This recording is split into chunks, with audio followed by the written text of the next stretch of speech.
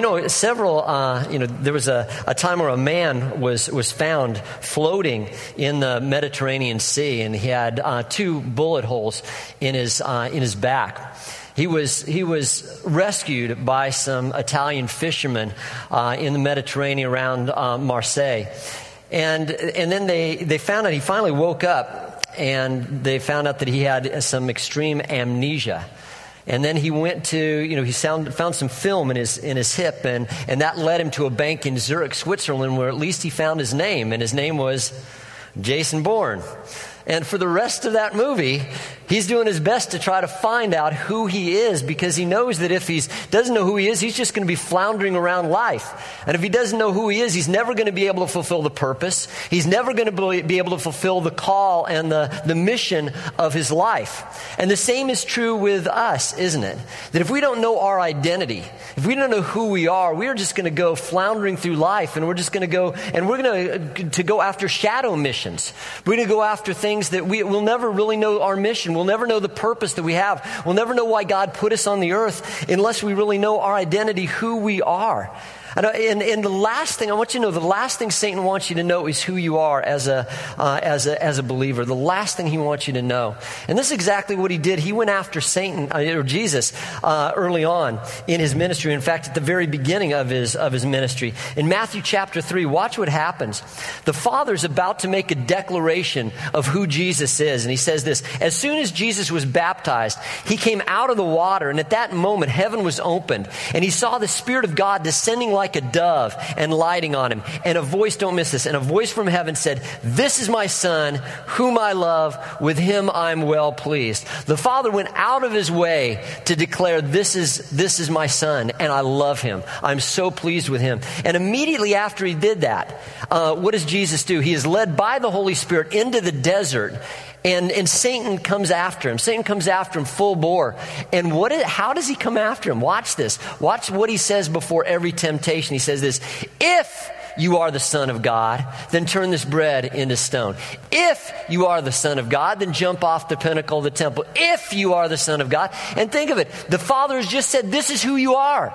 And the very thing that he goes after now is, are you really that? Is that what you are? Is that who you really think you are? And the same thing is true in our life. God declares us as his children, but Satan goes immediately after us and immediately says, you really think you're that? You really think that's who God thinks of you?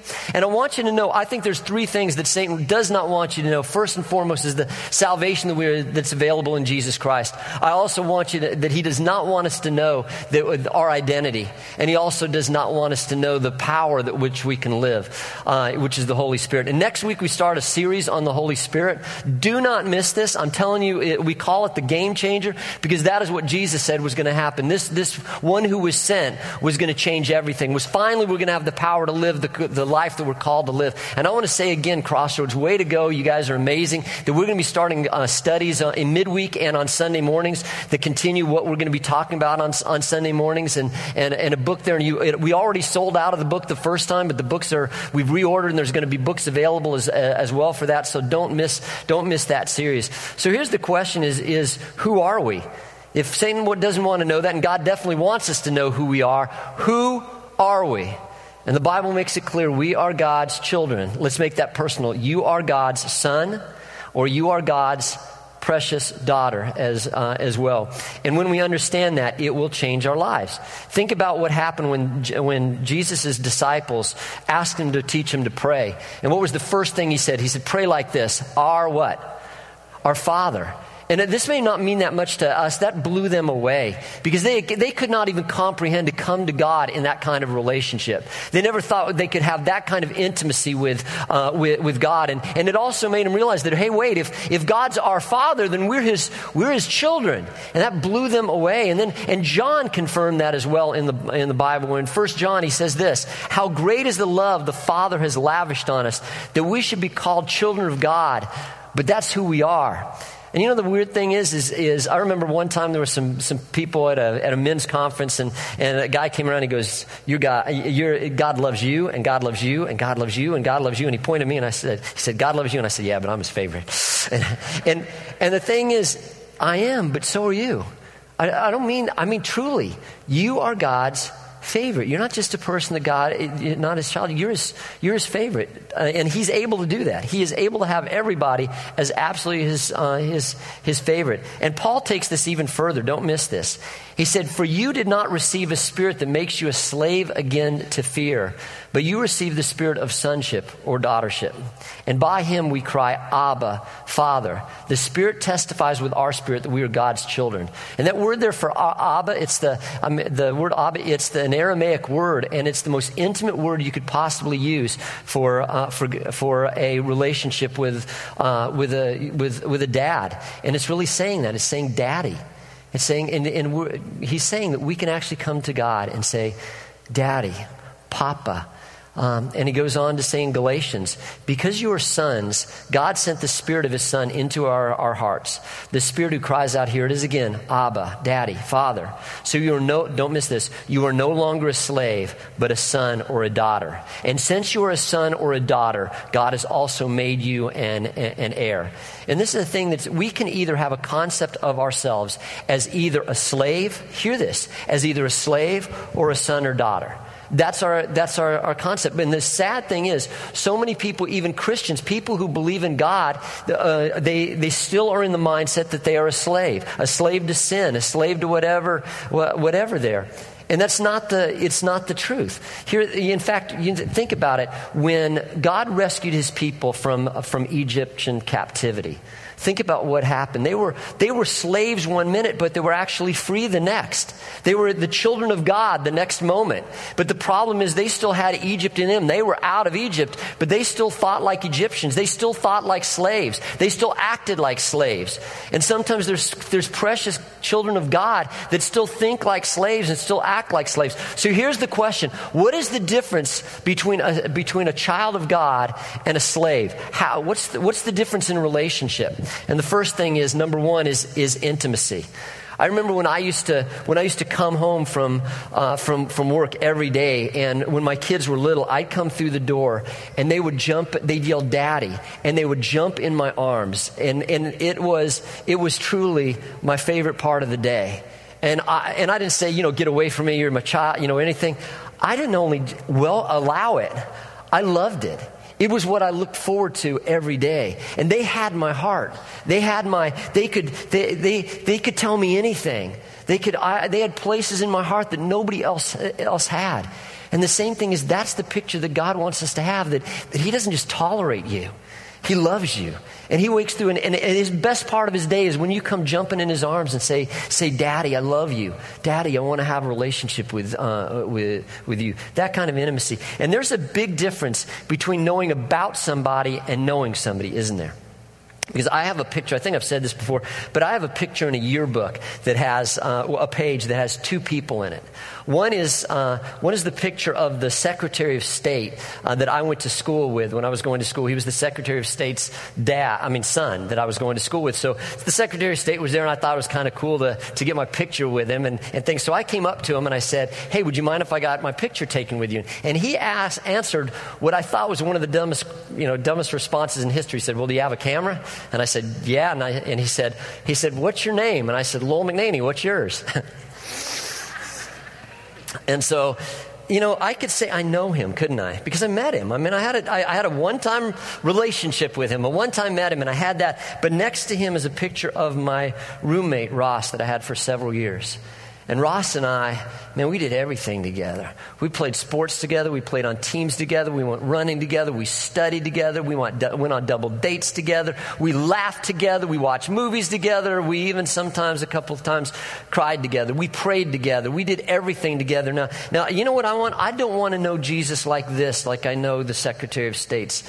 I want to know Jesus like even better than I know my roommate, where we laugh together and we cry together and we talk together and we walk together and everything we do, and there's a big difference. And God is saying we can have that kind of intimacy. Think about your closest friend, your dearest friend, the person who's closest in your heart, and think that is just a taste of the relationship and the intimacy that we can have with God Almighty.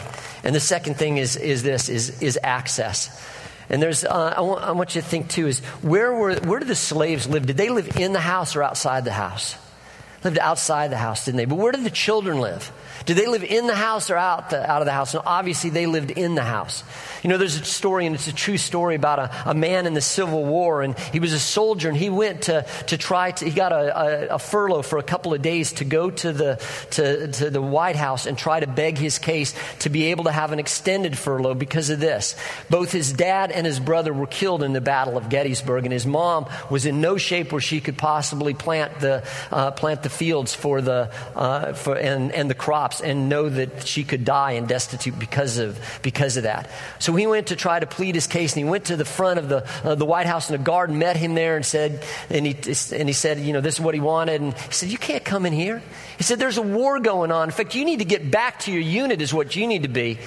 And so he went away dejected, and he was sitting on a park bench in Washington, D.C., and not far from the White House, and a little boy came up to him, and he said, what's the matter, mister? And he said for some reason he just told the little boy what was going on in his life. And the little boy grabbed his hand and said, come with me. And they walked up to the very guard that had just said moments ago, you can't come in, and walked right past him. Then they went walking right into the White House, and walking right through the corridors where there's generals and heads of armies right there. And he's wondering, why is nobody stopping me? Why is nobody stopping us? And then they came to the door of the Oval Office. He did not knock. This little boy didn't knock. He walked right in. And President Lincoln looked at him along with the Secretary of War at that time, and looked at them. And Abraham Lincoln said this, hi, Todd. Please introduce me to your friend. And Todd Lincoln, the son of Abraham Lincoln, explained what was going on with this man, and he was given the extended furlough. What's the difference? Relationship, right? The relationship gave that kind of access, that kind of intimacy, that kind of things. And listen to what the Bible says in Hebrews. It says this will change our life if we understand this. Let us then approach the throne of God with confidence, so that we may receive mercy and find grace to help us in our time of need. And the word there for confidence, it means this in the Greek: outspokenness, frankness, bluntness, assurance. And even the fact that we can go and approach God with what was really on our heart and everything, and be real with Him, blows us away. But we can have boldness to do that. We can have confidence to do that. You want to find out how to do that, read the Psalms, because David does exactly that. He never dishonors. He never comes in a dishonoring way, but he comes in a bold way, knowing his relationship with God. And the third thing is standing. A slave's standing is based on performance, isn't it? And a son or daughter's relationship or standing is based on relationship.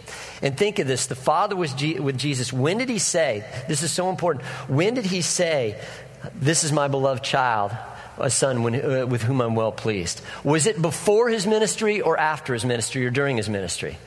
It was before His ministry. Do you know what that means? I mean, it was before He had done preached His first sermon. It was before He had done His first miracle. You know what that means? That He was pleased with His Son before He did anything for him. He was pleased with His Son based on just the relationship that He had. And I think I've said this before, but I used to go in when my kids were small, when my daughters were small. I have 3 daughters, and when they were small, I would go into their room, and I would just watch them sleep, and I just watch them in their crib, and I just see that, and I was so overwhelmed. I was so overwhelmed with love for them, and it was one of those times that God just showed, you know, if you love them that much, how much do you think I love you? And the thing is, it was amazing. I'd sit there and think, you know what? They're not doing anything for me. They're not mowing the lawn. They're not doing chores. They're not doing anything. In fact, at this time of life, they're, sometimes more of a pain. We have to change them and look after them and get up in the middle of the night and everything like that. But I couldn't love anything more in a million years. And again, if we can do that as human beings, how much more can God? I wonder, Zephaniah says that He not only just watches us in our sleep, He sings over us in our sleep. That the God of the universe looks at you and is just so filled with love for you, just likes to look at you. He just loves to watch you, just loves to see, not because you're doing anything for Him, not because you're achieving this certain thing, but simply because He loves you and you're His. Another thing is, there was a true story about Babe Ruth. He had already hit his 714th and final home run. He was playing at this time with the Boston Braves, no longer with the New York Yankees. And he had come up to bat 3 times that game, and he'd struck out 3 times. And he began to hear boos. And I mean boo after boo after boo. The place pelted him. The home stand pelted him with boos. And this little boy who idolized him came running up out of the stands and came running up and grabbed him around the knees and just started crying because of the way they were treating Babe Ruth. And Babe picked up the little boy and he held him in his arms and started walking back to the dugout. And at this point, people started to clap instead of the boo and began a standing ovation. What was the difference? The first one was based on his performance. The second was based on his relationship. And I thank God that we're based on, that our judgment comes down to God's performance, that Jesus' performance on the cross, and not our performance. And something that I thought of there too is my brother. My brother Mike gave my parents every reason why not to love him. My brother was a horrible son. He really was. He was a cocaine addict, as I've said, and all he did was steal and cause our family hell and pain and everything else. But here I can look at my dad and I can look at my mom and say they never, ever, ever stopped loving him in any way. You know, my brother was adopted. And the Bible says this, and just like us, because we're adopted too, aren't we? Praise be to the God and Father of our Lord Jesus Christ, who has blessed us in the heavenly realms with every spiritual blessing in Christ. For he chose us in him before the creation of the world to be holy and blameless in his sight. Don't miss that. In love, he predestined us to be adopted as his children through Jesus Christ, in accordance with his pleasure and will, to the praise of his glorious grace, which he has freely given us in the ones he loves. You know, my brother was adopted, but we never ever knew it. We found out about that at the same time we were standing next to each other, and my parents told us. And I was in my early teens, he was in his mid-teens. And then we were left there together. And I'll tell you what we didn't do. I didn't say, well, that answers a lot of questions while you were treated completely different from me, right? We didn't even know. We didn't even know. We couldn't even tell the difference between the one who was born in there and the one who was adopted in there. And I'll tell you, there's people in here, in this room I know right now, and who are watching that are my heroes. Because of this, you did special needs adoptions. Not only that you adopted, that's just incredible, but there's some that it didn't just stop you because there were people who you knew it would cost you a lot of money. You knew it would cost you a lot of time and extra effort. And this person was hurting in some way and had special needs. And that not only didn't stop you, it endeared you to them. And if there's ever the heart of God right there, that's what it is. That God did not love us. That God did not go out after us because we were the most beautiful, because we had our act together in any way like that. But God actually went after us because while the Bible says, while we were yet sinners, then is when Christ was sent for us. And my brother, I remember I asked my mom, I said, there was in the days where you could choose who you were going to adopt. And they told me there was a whole room of people, and my mom and dad chose him. And that's what I said to my brother. I said, well, the cool thing is I was just you were chosen, you know? And that's really what happened. And I said, Mom, why did you choose him? And she said this. She said, he had the worst case of diaper rash I've ever seen in my life. She said, he needed me, and I wanted him.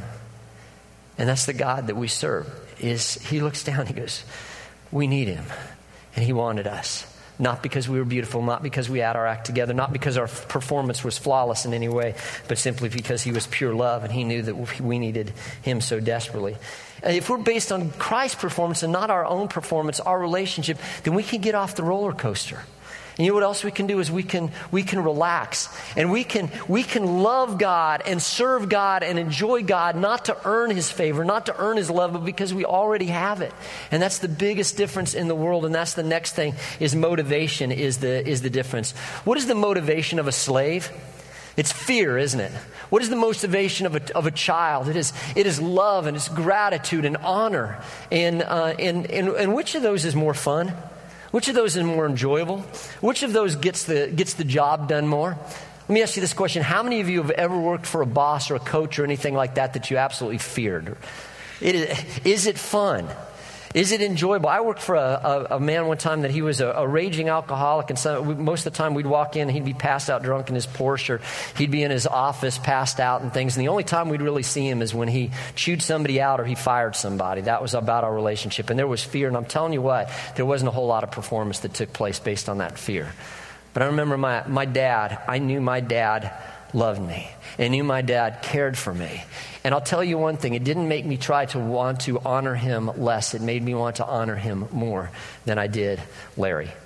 And I didn't want to do less. I wanted to do everything I could to please him. I wanted to do everything I could to bring a smile to his face and do nothing to hurt him. I mean, the motivation of love, the motivation of gratitude is 1,000 times stronger than the motivation of fear. Because think of it, man, what do you do for fear? What do you do because you have to? Yeah, if you do something, it's going to be half-hearted at the most. But what will you do out of love? You will climb the highest mountain. You will ford the deepest sea. You will fight the most demonic dragon or die trying. You will do anything for love. And that's the relationship. It's not that when we come to God and we realize it's based on love and not performance, it should not hinder our performance. It should make it where we love God and serve God and are grateful to God and do more for God than ever before. And finally, there's one other, and that's inheritance. Listen to what it says in Romans 8:17. Now, if we are children, then we are heirs of God, and co-heirs with Christ, if indeed we shared in his sufferings, in order that we may also share in his glory. This is absolutely mind-boggling to me. I want you to imagine that I know that Bill Gates, he has 3 kids. He has one son and 2 daughters. Imagine that he only had one son, and that he adopted you into his family. And imagine he died and you realized that he had made you a co-heir with his son. Do you think you'd try to find out what was involved in that inheritance? Do you think maybe you'd do anything to try to find out what that inheritance was that you have been given? You and I have been given an inheritance that is a million times greater than that inheritance. I'm not talking about money. I'm talking about everything. And I don't know about you, but I want to spend the rest of my life trying to find out what is involved in that inheritance. What is included in that inheritance? Because there's so much more that's included in that we don't understand, that we don't take advantage of because we don't understand that. And I know that's like a whole sermon series in its own, but I pray that we have a quest to try to find out what is involved in that kind of inheritance. And if we could just bow our head for a moment. There's a lot of Christians, and I want to make clear that we're a son or daughter of God if we've come into a faith relationship with Jesus Christ. That's how we become a son or daughter of God. But so many people, they live more as slaves in their mind, and their life is that roller coaster of, God, I feel close to you, no I don't. God, I feel close to you, no I don't. But what would happen if we understood that we were a precious son or daughter, that God looks at us and says, there's my son, there's my daughter, in whom I'm well pleased. And we'll never be the Messiah. We'll never be God in human flesh like Jesus was. But somehow God looks at us and says, I adopt you into my family, not because you have everything together, but because you don't. Because the diaper rash on your soul is so extreme that I just want you. I want you because I made you and I created you and I died for you. And I just want to say, if there's anybody here that has not given their life to Jesus Christ, and you don't know that intimacy with the Father, and your sins aren't forgiven, that even right now, that you can just pray in your heart, dear Jesus, I know I'm a sinner. I know I've got diaper rash of the soul. But God, I come to you in relationship. I ask you to forgive me of all my sins, and I receive you as my Lord and Savior. And as we do that, I want you to know there is an intimacy. There's access. That you can come amazingly boldly before the throne, not dishonoring, but just knowing that you have a relationship with God and a standing with God based on what Jesus did for you, not what you do for him. And you know you have a new standing based on a relationship and not based on fear, based on love and a new motivation and an amazing new inheritance. And so God, take the slave mentality out of our mind and our soul and our heart and help us to live as your precious children. Help us, God, just every day of our life to jump in your arms and say, Daddy. That we want nothing more than to just be close to you. And I know you want nothing more than to be close to us because that's why you made us. And God, help us to live in that intimacy that you provided. In Jesus' name, Amen.